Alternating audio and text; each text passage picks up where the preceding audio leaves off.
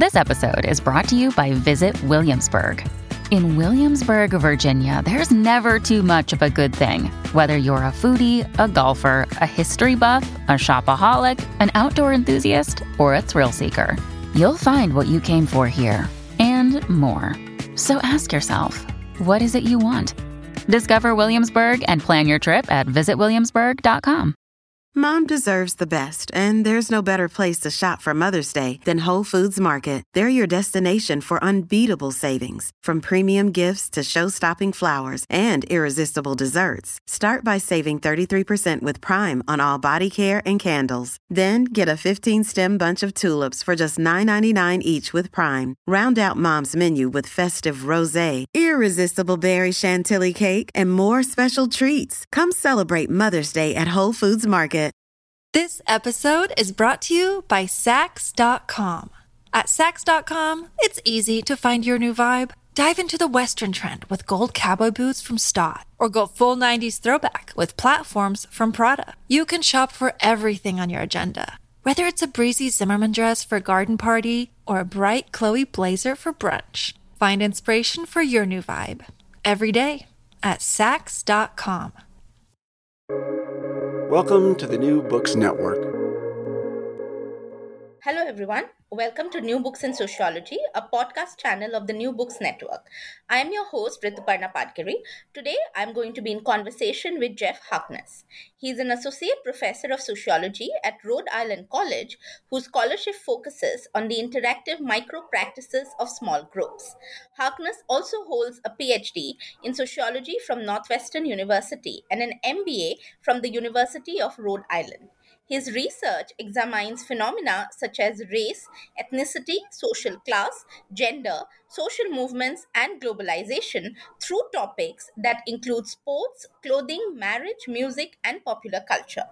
He is the award-winning author of 3 books: Chicago Hustle and Flow, Gangs, Gangster Rap and Social Class, published by the University of Minnesota Press; Changing Qatar, Culture, Citizenship and Rapid Modernization, New York University Press; and Devious Minds, the 20-year saga of the greatest rap group to almost make it out of Kansas, Columbia University Press.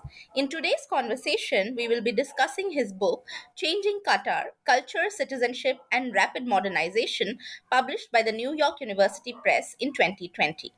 Jeff, I'm very glad to have you here. Welcome to this interview. Thank you so much. I'm very happy to be here. Right. So let me begin with a very fundamental question in terms of what was the main motivation behind writing this book. Also, if you could talk a little bit about its contemporary relevance, considering the fact that Qatar is in news very much these days. Sure. Yes. Thank you. Great questions. My motivation for writing the book was that I'm a sociologist, and most of the books that I read about Qatar were written by political scientists or historians. Those were invaluable perspectives and really helped me to understand the country itself, but sometimes offer kind of a 30,000 foot perspective. So the sort of very big picture. Whereas as a sociologist, I'm always interested in the cultural aspects and sort of what's going on at the micro level. So the books that I was reading didn't offer that sort of perspective on Qatar, that sort of human level that sociologists are so tuned into. And so although I felt like those books were outstanding in terms of me understanding and situating, Qatar within the history and region, it didn't really help me to understand what it was really like there. And so I wanted to write a book that captured at least some of that sort of cultural aspect of it. I spent 3 years there, and so I studied a lot of different things and kind of couldn't help, studying a lot of different topics when I was there. And in terms of the book itself and its contemporary relevance, I think that cities like Doha may offer some glimpse of the future. These sort of very modern, very highly technologically proficient air-conditioned cities that serve as playgrounds for wealthy elites, but that are run largely by low-paid servant class workers. So, in some ways, it may be a bellwether of what we could see to come. Right. So Also, as a sociologist, I have to ask you in terms of your methodological approach to Qatari life and society. So, what were the main methods that you have used in this work? Thank you. Well, I spent 3 years living and working in Qatar, and when I got there, I was starting to look for different things to study and had lots of different ideas. I began with sports because right when I got there, it was announced that Qatar was going to be hosting the World Cup, and so sports were sort of something that people were talking about and interested in, and it was really had energized everyone. So that was a place where I began. Now, the research itself is qualitative. It's grounded in field work and empirical observation. So, for example, the book's opening chapter is set up at a stand-up comedy performance in Doha. And so that type of work was very traditional qualitative field work. Me by myself in the field, taking notes, making recordings, taking photographs, sitting in on the rehearsals of the comedians, interviewing the comedians, watching the performances, and looking for differences and patterns. But for other parts of the research, I worked very closely with 6 undergraduate student research assistants, and they helped me at different times working on different parts of the project. Between us, we conducted 130 formal interviews, so sit down and interview somebody. And I did a lot of those, but also the students did a lot of those, and all of those perspectives were really helpful. There were other parts of it too that were not in the book, but were very helpful for me in terms of just understanding Qatar and its role in the region and its role in the world.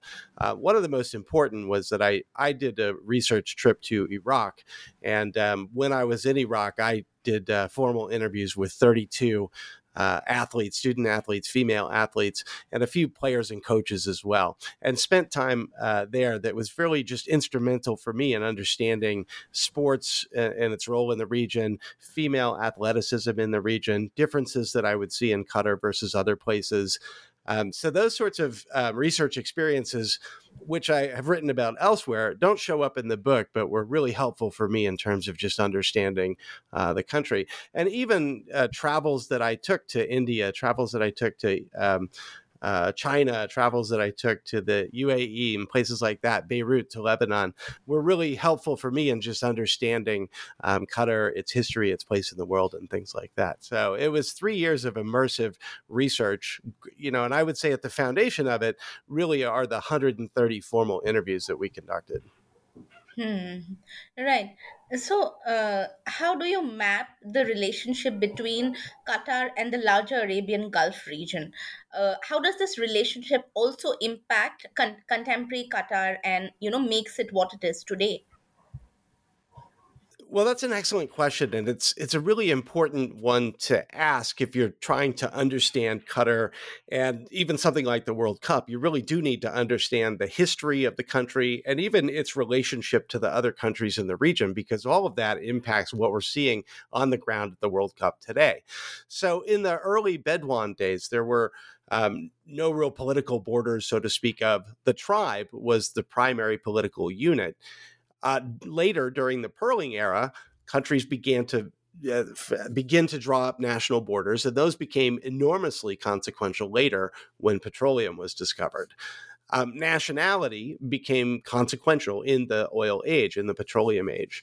Qatar itself has been ruled for more than 150 years by a single dynastic family, the Al Thanis. And likewise, the other Gulf nations are ruled by these long-standing dynastic families. And really, these families are an outgrowth of the original tribes. So these ruling families are based in the original tribes, have a lot of power. And in addition to the political power, they have social and cultural power as well.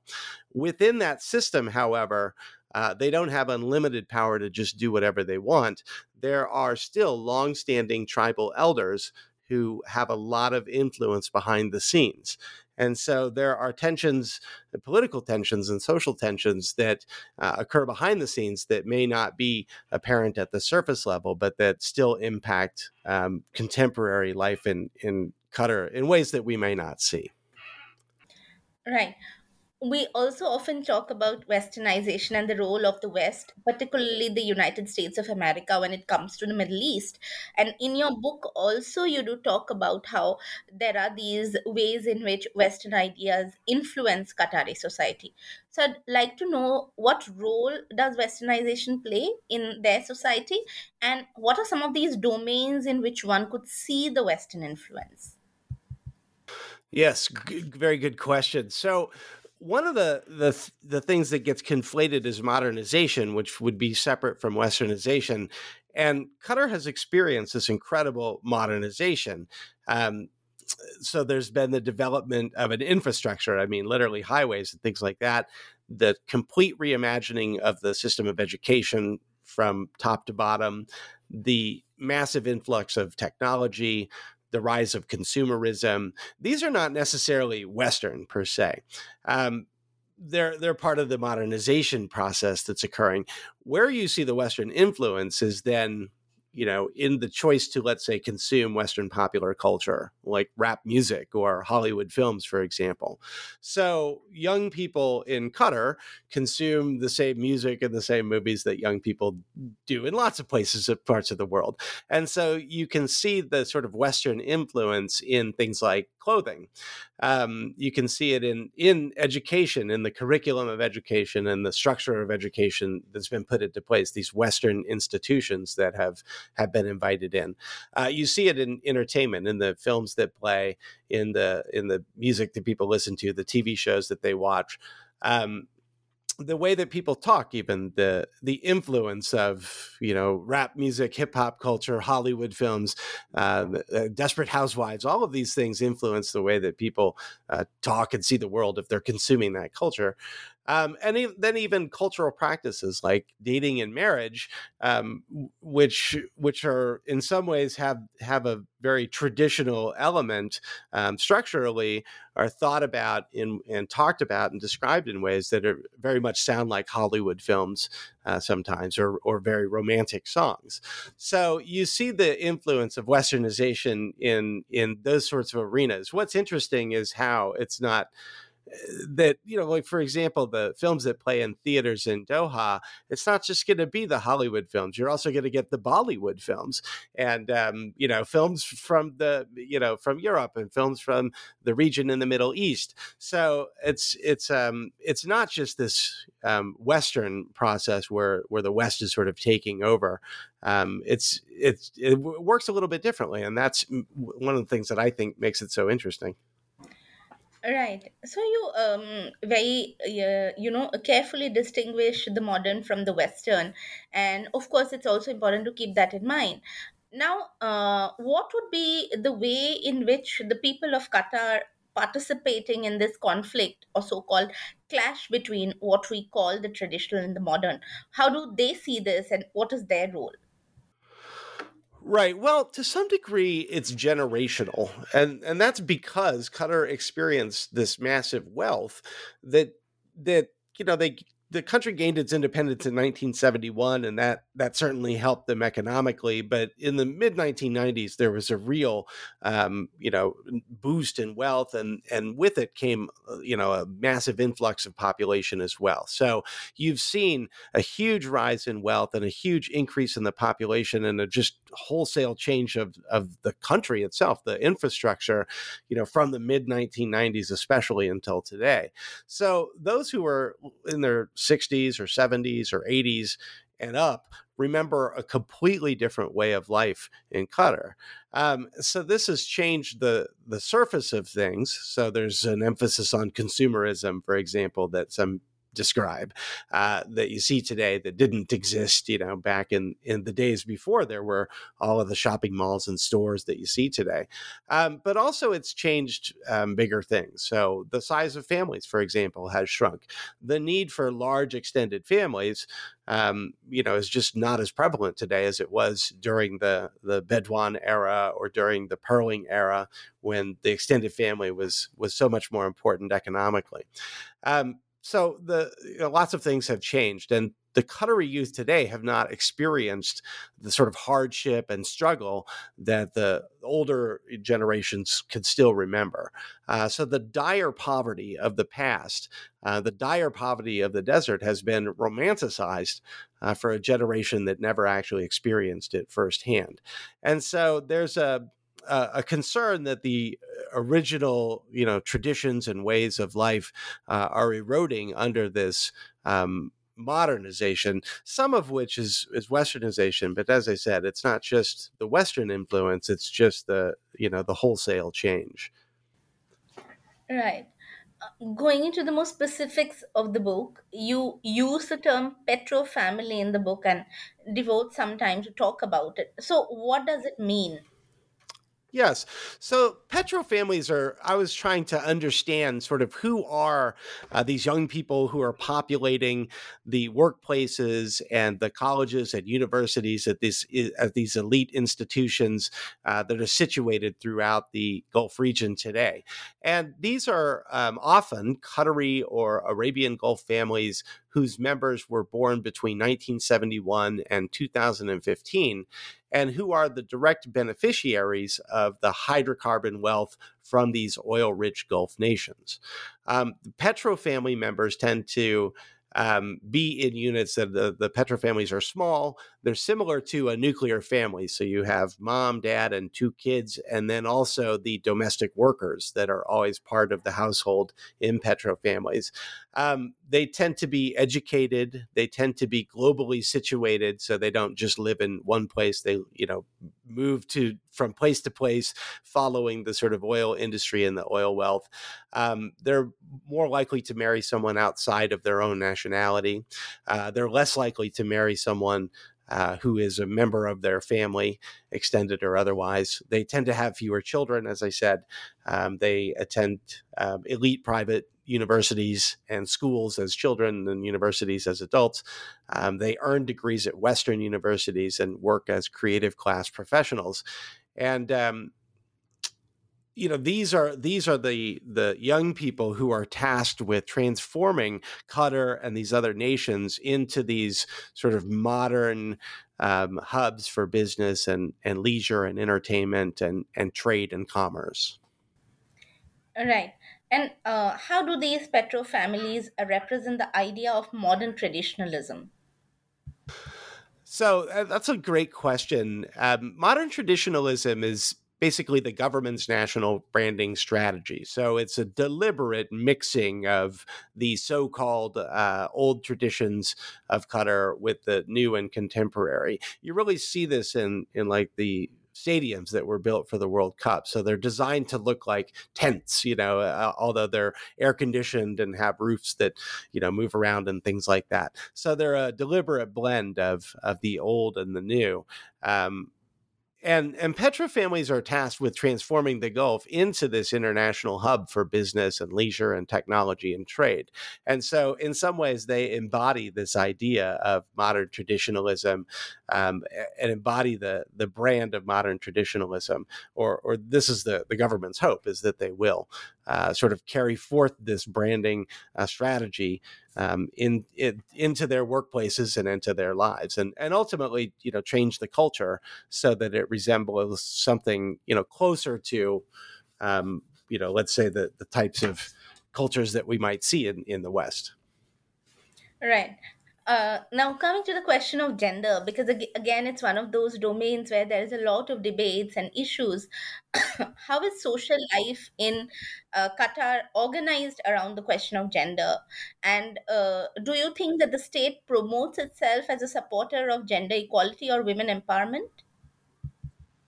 Yes. So in Qatar, social life is organized around gender. Men and women do interact. They do work together, and there's there aren't these sort of legal restrictions or something, but there are definitely separate spaces for men and women. There are separate prayer rooms. There are separate lines to stand in. There are separate sections in restaurants. Often this is couched in the language of family. So women are equated with the home and the family, and so the family becomes a proxy for gender. So we're going to have a family day at the mall where only the quote unquote families can be there. So the women, the children can shop. And so there's often this organizing of social life around gender, and that's very prominent. It plays out in all these different areas. You even see it in for example, the traditional clothing. So you have the white thobe for the men and the black hijab for the women, a very distinct and gendered clothing that immediately identifies someone along those lines. And so at the most basic levels, there's this sort of dividing folks by gender. Of course, this happens everywhere else, so it's not unusual in that sense, but it's maybe a little bit more pronounced. In terms of the government stance, they very much promote this idea of female empowerment, of using sports in particular, but also education is another one, as places where women can become empowered. And so the government promotes and supports this idea. It's a big part of their national agenda. It's a big part of their political agenda, and it's part of the branding of the country as being modern and contemporary. So women work and they play sports and they're empowered and agentic, and so this is an important part of the brand, particularly because the Gulf has a reputation, for being oppressive towards women, and Qatari people are very sensitive about that stereotype, often disagree with it, and use these sort of tropes of female empowerment as a way to sort of show why it's not true. Despite the rhetoric of empowerment, we still see that, for example, rates of female athletic participation remain low. And then also even things like workforce participation, even amongst college educated women, remain low, despite what we would think, which is that women are going to get educated and then go into the workforce. So despite the rhetoric of empowerment and despite the structural and financial support, we don't necessarily see the cultural change that the country may be hoping it would see. And so that raises some interesting questions about this. One of the thoughts about these tropes of female empowerment is that if we, talk so much about how empowered the women are and how agentic the women are, then in some ways that can conceal the ways that women are still oppressed and don't receive that support. If all we're talking about is how empowered they are and how great it all is, then in some ways we might obscure some of the problems and cover them up with this rhetoric of empowerment. So that's some of the concerns around that rhetoric. This episode is brought to you by Saks.com. At Saks.com, it's easy to find your new vibe. Dive into the Western trend with gold cowboy boots from Stott, or go full 90s throwback with platforms from Prada. You can shop for everything on your agenda, whether it's a breezy Zimmermann dress for a garden party or a bright Chloe blazer for brunch. Find inspiration for your new vibe every day at Saks.com. Hey, it's Ryan Reynolds, and I'm here with Keith, co-star of my upcoming film, If, only in theaters May 17th. Do you want to tell people the big news? All right, I'll do it. Sign up now and you'll get unlimited for $15 a month and 6 months of Paramount Plus Essential Plan on us. MintMobile.com/switch. Upfront payment of $45 equivalent to $15 per month. Unlimited over 40 gigabytes per month. Face lower speeds. Videos at 480p. Active Mint customers by 531.24 get 6 months of Paramount Plus Essential Plan. Auto renews after 6 months. Offer ends May 31st, 2024. Separate Paramount Plus registration required. Terms and conditions apply if rated PG. Right. So, could you also comment on how the hijab is used by women of Qatar in the country? Because this is, again, an issue that has been at the center stage of world politics, particularly with the way that the protests in Iran have also, panned out. Yes, right. So it's a very relevant question, and for me as a sociologist and particularly someone who's interested in culture, clothing seems to me to be very fundamental element of culture anywhere in the world. And in a place like Qatar, where the national dress, the national clothing is so distinct and gendered and important, to me it was worth paying attention to. In Qatar, women use the hijab. And when I say hijab, I mean, I'm referring to all of the articles of clothing. So this is the cloak and the headscarf. And so women use the hijab both strategically and also situationally. The hijab is often seen as an article of restraint. Sort of like we're hearing about in Iran right now. So it's a tool of oppression. It's used by men to subjugate women.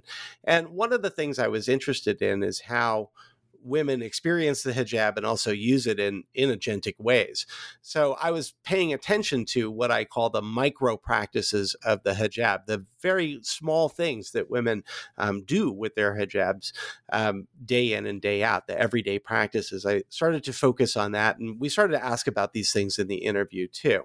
One of the things is that the hijab is often seen as this article that conceals and covers women. And so you have this sort of quote unquote covered woman who's always covered by the hijab. One of the things that I found is that these so-called covered women spend a lot of times where they're not covered. So sometimes in public or semi-public spaces. So for example, when women would travel, they would often remove these covered women would not be covered.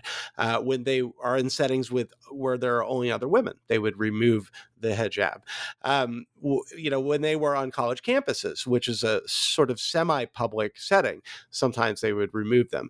So there were lots of times when these so-called covered women did not wear their hijab and weren't covered in the stereotypical ways that we might think of it. The other was the situational use of it. And so how the hijab is used strategically in ways to, let's say, accent the waist. And so women would adorn the hijab with elaborate decorations. This is supposed to be an all black outfit that conceals the figure, but they would cinch them at the waist tightly with a belt. They would accentuate them with all sorts of accessories, the shoes, the makeup, all of these things, the handbags were used as ways to express individuality and express a sense of fashion and identity and all of these things that, supposedly the hijab takes away. And so I found it just interesting, the different ways that women would strategically adjust the hijabs, take them on and off, adjust them, revealing more or less of the hairline. And again, all of these things are designed to tell others something about who they are and as a means of expression. One of the things that I theorized was that these ways that women use the hijab agentically were a pushback against the restrictives of having to wear them. And so if I have to wear this thing, I'm going to make it very fashionable, even if it's not supposed to be. Even if I'm not supposed to show my hair, I am going to show some of my hair. I am going to express myself. And so it could be considered a form of resistance. At the same time, some would say that, even if you are pushing back against it, if you're still having to wear it, then it still is this tool of oppression. And so, it remains debatable, but I was really focused on, rather than just the sort of stereotypical restrictions and oppressive uses of the hijab, the ways that women worked around those restrictions and used the hijab in very agentic ways. All right, very interesting response. You spoke a little bit about the family and how the agenda of the family is also pushed. So, what about intimate relationships? How are they played out in contemporary Qatar?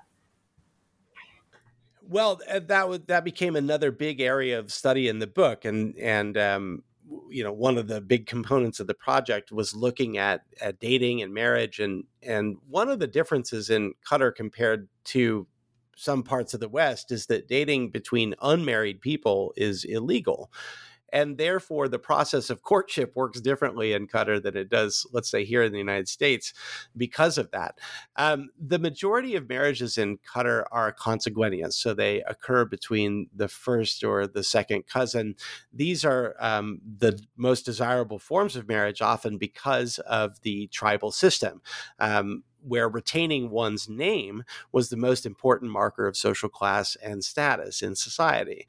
And so if you're born into a prominent family with a prominent last name, you would not want to, give up that last name and marry outside of the family, because then you would lose your name, you would lose your status, you would lose some of your wealth. So there's an incentive for people to marry within the family, to keep the family name, to keep the wealth within the family. Because it's illegal to date, the courtship process works a little bit differently. Families are really instrumental in, you might call it arranging or putting together young people, often from an early age, often within the family. People do have, some power and agency, as they do everywhere, to accept or reject potential suitors. But the families get very involved in the situation. Eventually, though, a couple does agree to get married. And when they do that, they will sign a formal contract and that stipulates all of the terms of the marriage and whether the woman will be allowed to work, how many children they are intending to have. All of the different terms of the marriage are laid out in that contract. And that contract is basically a contract of engagement. So when the couple signs that, they're formally engaged to be married, but they're not married yet. But because of the contract, they're allowed to then date sort of publicly. And so then they will at that point, after they are engaged, they will begin sort of traditional courtship. They'll go out on dates, they'll get to know each other, they will ostensibly fall in love, and then this will lead to marriage. One of the things that I found interesting was the way that people talk about dating and marriage, in some ways framing it as if it was this very romantic relationship, something you would find in like a Hollywood movie, swept away by the romance of it. And so even though these marriages sometimes were described in ways that would seem highly arranged to some of us, they were still described by others as no, this was a love story and it was meant to be, and describing them in ways that were very, very much to me sounded like these tropes from Hollywood films. And so again, you had this mix of a sort of a traditional arranged marriage, but framed as this very much like Hollywood love story. And again, I think reflecting this idea of both the modern and the traditional sort of coexisting. Right. Well, we also cannot not talk about sports, particularly in this context. And you do look at sports and how sports like football become a part of the developmental agenda of the modern Qatari state. Because we've been also reading a lot about it in, the mainstream news discourse. So, what would be your take, considering the fact that you have lived there for 3 years and conducted extensive qualitative research? Well, thank you. Well, Qatar uses sports to promote its brand to the world. The World Cup is the most watched event in the entire world every year that it's on television. So truly, there's a global audience here that is just unparalleled. And so for Qatar, sports are a way to promote its modern traditional brand to a global audience. And, sports are such a great vehicle for this type of branding because, sports get aligned with all of these esteemed values and ideas like, fair competition, teamwork, cooperation, democracy, even free market capitalism is sort of embedded within sports. And so, in Qatar, sports are really integral to the development of the country. They have spent billions to bring the World Cup and other events to the area so that they can promote their brand to the world. And they've also done a lot to send their own athletes to competitions in other parts of the world representing the country and its brand. The problem that Qatar faces is that because the country is, relatively small and the population has expanded so massively within a short period of time, there's not a great deal of longstanding sports culture. People love sports; they love to watch sports. Don't get me wrong; sports are hugely popular, but there hasn't been the tradition of attending sporting events. The weather is very hot; it's not nice to go sit outside in a soccer stadium, and so it's been difficult to develop this sort of robust sports culture, having not had the long history, the infrastructure, and all of those things that have been built in just a few short years. So they're doing their best, but they've had problems with getting people to attend the matches and things like that. When I was there, they were busing in workers and having them dress up in the outfits and waving flags from countries and teams and things like that, so that when they would televise the match, it would appear as if there were a lot of people there watching it and cheering them on. And you saw the exact same thing happen in the World Cup, where Qatar hired a bunch of workers to dress in the Qatari colors and cheer in the stands, even though they weren't, people who were from the area. They brought them in. So, we see the same sort of thing played out. And this is just because it's not that the people don't like sports. It's just that, as I say, it takes a while to develop that sort of culture that they are hoping to have appear on television. Right. You briefly alluded to it in your response, but could you elaborate a little bit more about the relationship that the economy and foreign labor have in Qatar? Sure. Well, only about 10% of the people who live in Qatar are actually national Qatari citizens. And so the other 90% are people who come from other countries of the world. And literally, Qatar has to import every single nail that it uses when it wants to build something. So it's, almost everything has to be imported from somewhere else.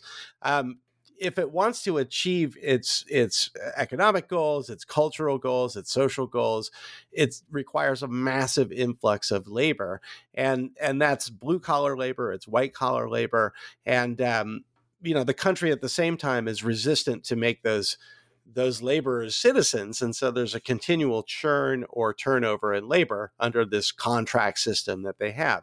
And that's as true, in some ways for the white collar professionals as it is for the, blue collar construction workers. Everyone there is basically a foreign worker who's there on a short-term contract and who can be kicked out of the country at any time. So it requires a constant turnover of labor and just a massive infrastructure to deal with all of the people who are coming in and out of the country constantly. Because the country is reliant upon all of this labor, it can create some sort of cultural problems at the ground. There can be some tensions where, when 90% of the people who are in your country are not from your country, and people feeling like they're being overrun, like, their culture is being taken from them. Yet at the same time, the only way to move the country forward is to have that process sort of occur. And so you see, Qataris, for example, will do a lot of work around distinguishing themselves as Qatari citizens, showing to others, who they are through their cultural practices, through the way that they dress, to distinguish themselves from all of the workers coming in. So it certainly creates an interesting dynamic, and the fact that you have so few citizens relative to the population makes it unlike many other parts of the world. Right. Last question, Jeff. Yes. What do you think could be the future scope of research in this area? Well, what I would hope to see are more smaller studies, more cultural studies, more of the studies that give you that right on the ground perspective that I think sociologists bring. I personally love to see those, and it's always welcome when I see them. I would like to see more studies of men also. Men, particularly in the Arab region, are often either demonized as these sort of oppressive heads of households and and things like that, or they're these marginalized workers, construction laborers and things like that. And so I would love to hear just more from men. I did a lot of work in the Changing Cutter book to make sure that male voices were part of the story as much as possible. Even when talking about female sports, let's hear from some men. What do they think about this? Because often those voices are these voices of oppression. So I'm always interested to see more studies of men that present them in lights other than the two ways that they're often portrayed in the literature. And then also, I think the thing that everyone asks to see is more studies from within. So these outsider perspectives like mine are important, and certainly as an outsider, you notice things that you wouldn't when you're an insider. But we'd all love to hear more from the inside the Cuttery culture, what sort of goes on behind the scenes. When you have those perspectives, you're often getting something that's missing in books like mine, and so welcome and interesting to hear. So I would hope to see more studies coming from within as well. Well, that's a very interesting way to end the conversation. Thank you so much. It was lovely listening to you talk about your book, and I hope that our listeners also pick up a copy and read the book. So thank you once again for doing this.